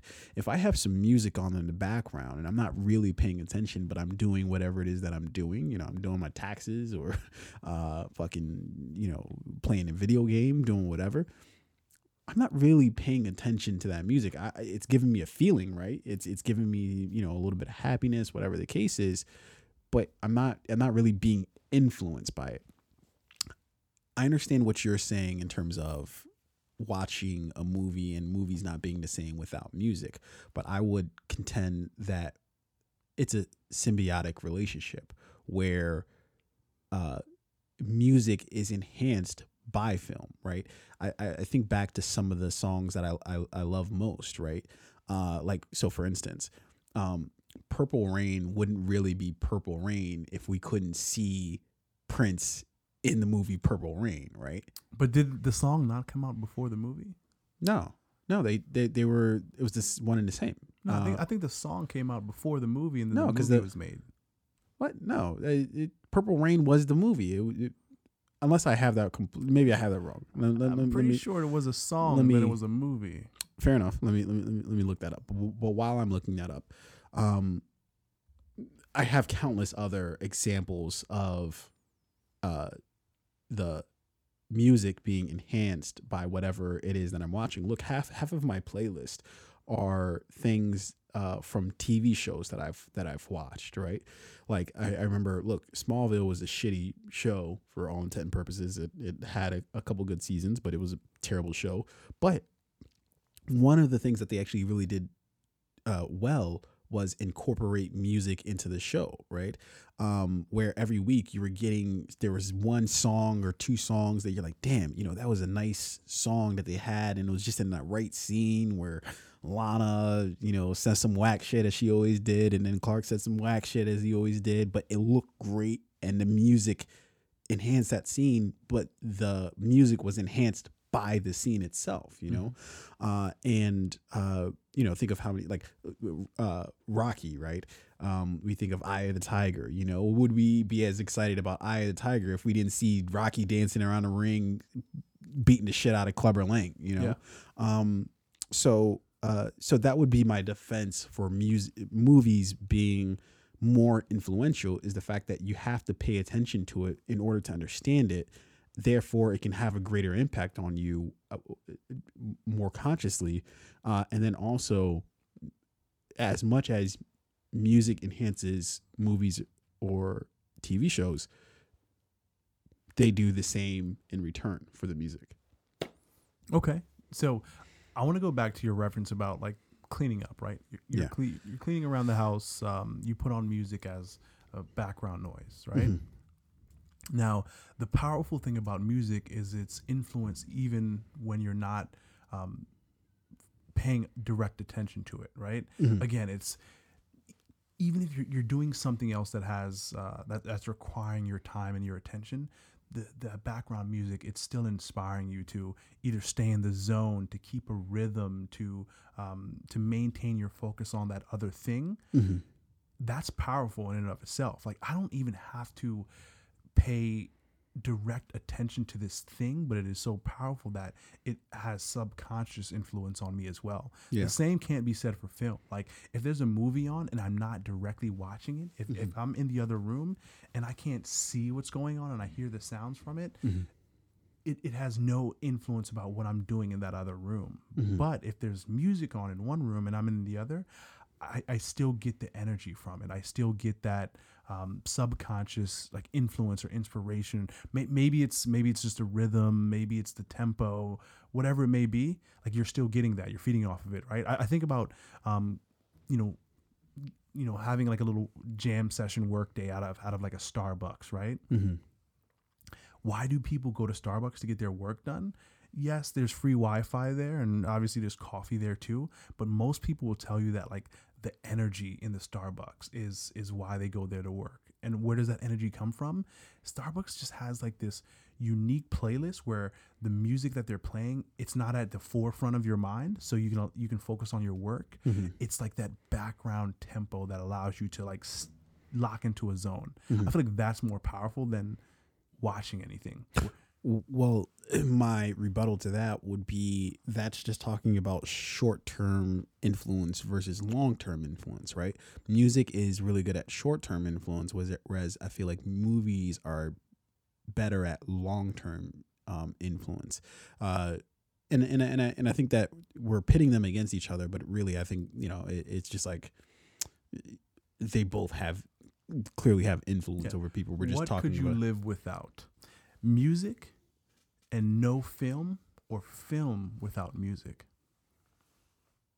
Music and no film. Yeah, I mean, I would clearly have to default to music with no film.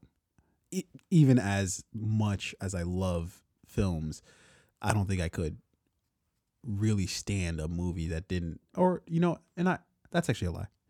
I could stand a movie that didn't have music in it. It just would have to be done in an appropriate way where we're so reliant on it and we're so used to hearing it that when we don't, we're like, something's wrong, something's going on. But the truth is,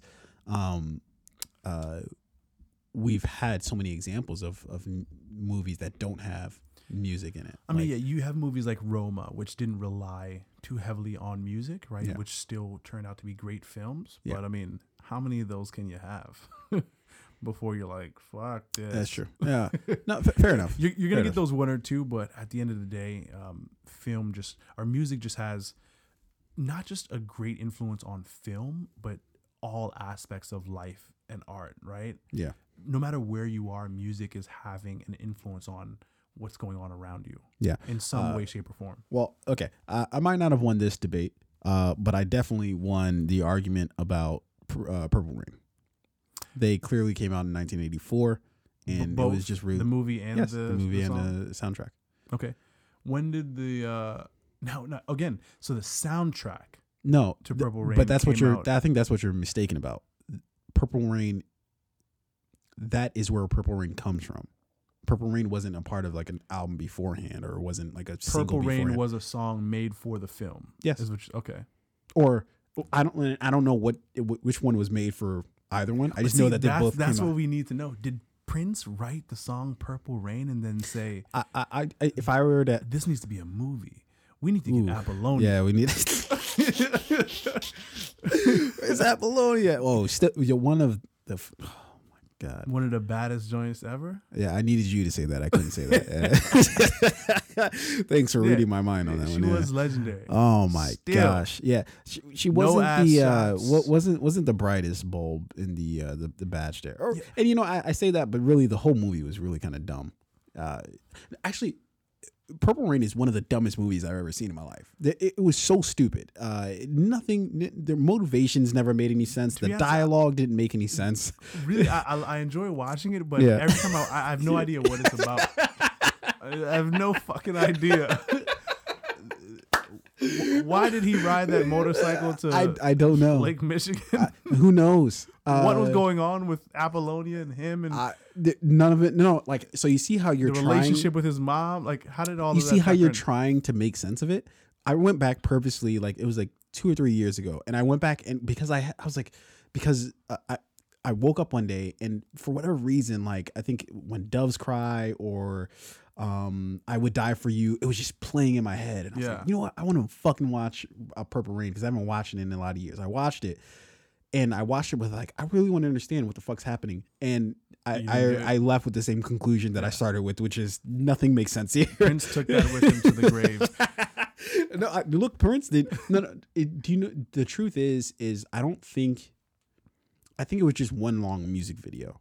Hey, that might be. That's what I think, and that would be good enough for me. Was. If he just said, "Hey, it was just," and I don't think you really need to. It was a song turned into a movie. Basically, good. Yeah. So if you were to ask me, I would say that he made the song, and then they were like, "Fuck it, let's make a movie" for whatever reason. Mm-hmm. And then they made a movie. That's what I would come to. So then the song would have come first. No, but you were talking about release. You were saying that the song was released and then they came out with a movie for it. Okay, well then the idea for the song turned into a film. So the music was still first. Fair enough, but that's just my own and technically the song Purple Rain was released as a single in September when the movie came out in like July. And so I could even go to the actual song. Are we going to close out with Purple Rain? Do we have the licenses for that? Yeah, can we sing? We can sing it. I never meant to cause you any trouble. No, let's not do that. Let's not do that. Oh shit. All right. So I will concede that your arguments were I don't even feel a like lot this better. was much of a debate though. I think it was That was a debate. That was a debate, and I think that there's there's a lot of logic. It was the reason why I didn't know which one I would come down on is because like in my heart I want to say movies are more influential because that's I think to me movies have been more influential than music, but I think logically I think music is just clearly more influential than movies. Yeah. By all the things that you listed. So well done, my friend. Round of applause. Of course, I remain victorious. I feel like you don't remain. This is the only argument that I've ever. I'm going to go with remain. I remain victorious. Ladies and gentlemen, as always, if you rock with us this long, we definitely appreciate it. But we need you to go ahead and display that appreciation you have for the podcast because we just gave you some fucking dimes. We talked about Limearitas. We talked about the Rams taking L's. We talked about what else did we talk about today? We talked about the Grammys, fucking what movies Aladdin. Are coming out. Yeah, that nightmare of a movie that should terrify everybody. If you've been listening to this entire show, you learned a lot. Yeah, we dropped some jewels on you. All right, this was at least like this is a whole college semester in film and art and music. Hey, look, that's what we do here on The Fade. We make it appropriate that you skip everything else and you just listen to us. This is an educational podcast. Yeah, of course. Look, I've got us titled under education. Yeah. We're not under entertainment. We don't do entertainment. Yeah. We educate. We should apply for like grants. Hey, look, already on it. From the application's already filled out. What we'll do with that money, I don't know, but we'll get an intern in here. Yeah, we do. We know 100%. Look, if you would like to work with the Fade podcast, you would like to help us out with doing things, you're an attractive young woman and you okay, now you ruined it. Yeah. We were about to get an intern and then now we were about to get grants. Now we just got sexual harassment lawsuits. Good job, Arena. No, but seriously, I'll be looking for something like that sometime soon. But more on that to come. We need something like that. Yeah, we gotta give it a cool title. Production assistant, I feel like is appropriate. Yeah, you're right. Everybody does want to be a production assistant. Yeah. So anyways, if you hit that like button, hit that subscribe button, share button, we'll definitely be indebted to you. And drop us some comments. Let us know. There was one question I think I had from the podcast that I was like, hey, if there's like a horror movie. Yeah. Let us know about that shit. If you too like Limaritas, give us a comment. Yeah. Nobody's gonna also, if you're looking for a good film to watch at any point in time, weekday, weekend, check out Purple Rain. Yeah. Don't think too much into it. Just watch it. Don't watch that. Just listen to the soundtrack. I feel like if you use that as we only like Purple Rain because of the nostalgia. If some 15-year-old kid popped in Purple Rain, they'd be like, "What the fuck is this nonsense?" Very true. If you're in high school right now and you watch Purple Rain, you're like, what the fuck? You're like, what were you guys on? You just start apologizing and cleaning. Like, I don't know what I did. What Mom kind and of Dad, Molly were you guys on? Is this the shit you guys watch? Yeah, like kids these days have to look at their like parents or grandparents. Yeah. Especially like you remember like when Prince and Rick James, they all wore like the tight spandex and shit. No, actually, truth be told, that actually might play very well right now. Like the outfits and shit. But what you couldn't apologize for is, or what you would have to apologize for is the story. Nothing about the story made any I'm sort thinking of about sense. like Eddie Murphy's, remember like Raw, wore that red patent leather on Raw, yeah. And then like older people these days will like question young kids for wearing like skinny jeans. Like, but that's wore patent leather. But that's what Jay-Z said, right? He's like, guys acting like Tupac didn't have a nose ring, like it's all preposterous. Everybody's like, like every time I see a stupid fucking meme about like, yo, this generation be like this, and it'll be some crazy kid wearing something whatever, and then you'll see some then it'll be like my generation was like this, and then they'll be wearing some fucking like poofy fucking jackets, some oversized jeans and shit, and you're like, and I'm looking at the two like, neither of these look preferable. Like you wouldn't be able to go into an interview in any of these in either of this gear. I think the only non-questionable generation was like the 90s, right? Like the 80s were a little bit like, you're talking nonsense now. The 80s were like, no, you're talking even more nonsense. And then the 2000s, everything was baggy and big and ridiculous. The 90s, what was like right now? Wasn't 90s baggy fashion? In the night? Of course, everything was baggy in the 90s. Things were baggy in the 90s too, but like between like 2000 and 2010, shit was like fashion was in a weird place, right? I think you think that because you're older. Between 1990 and 1999, it was like, I'm saying that's because that fashion, the 90s fashion is back now. 80s fashion will never come back. No, 80s. What are you talking about? People are going to the bell bottoms. People are going to the fucking. Who the fuck is wearing bell bottoms? What do you call it? Rhinestoning everything. What the bedazzle? Yeah, bedazzling everything. Come on. People are doing that. That's it's in coming Miami. Back. High top fades came back strong. That was 90s, not 80s. 80s, yeah, of course. 80s was high tops. What do you mean? That spilled into the 90s. Late 80s. Anyway, let's get the fuck out of here. All right, ladies and gentlemen, we appreciate you listening to us. We'll be back again at some point in time. Again. Yeah, hopefully with a press play for you. I wanted to do a press play tonight, but we'll do one. the worst. Sorry, guys. So therefore, we did not have a press play for you, and I'm just wasting time until my phone decides it wants to act correct. Have it queued up in advance. I try to have it queued up, but I also want to play some. This is why we need a young female production. Why does it have to be female? You're making it weird. Stop making it weird. I'm not making it weird. Yeah, it really is weird when you say we need a young female. That's like, look, man, look. The Fade Podcast is a separate organization than just Lorraine. If you guys want to incriminate him, well, I'm looking for a production assistant. All right. With that weirdness, we're gonna hit the usual protocol. Fade out. Peace.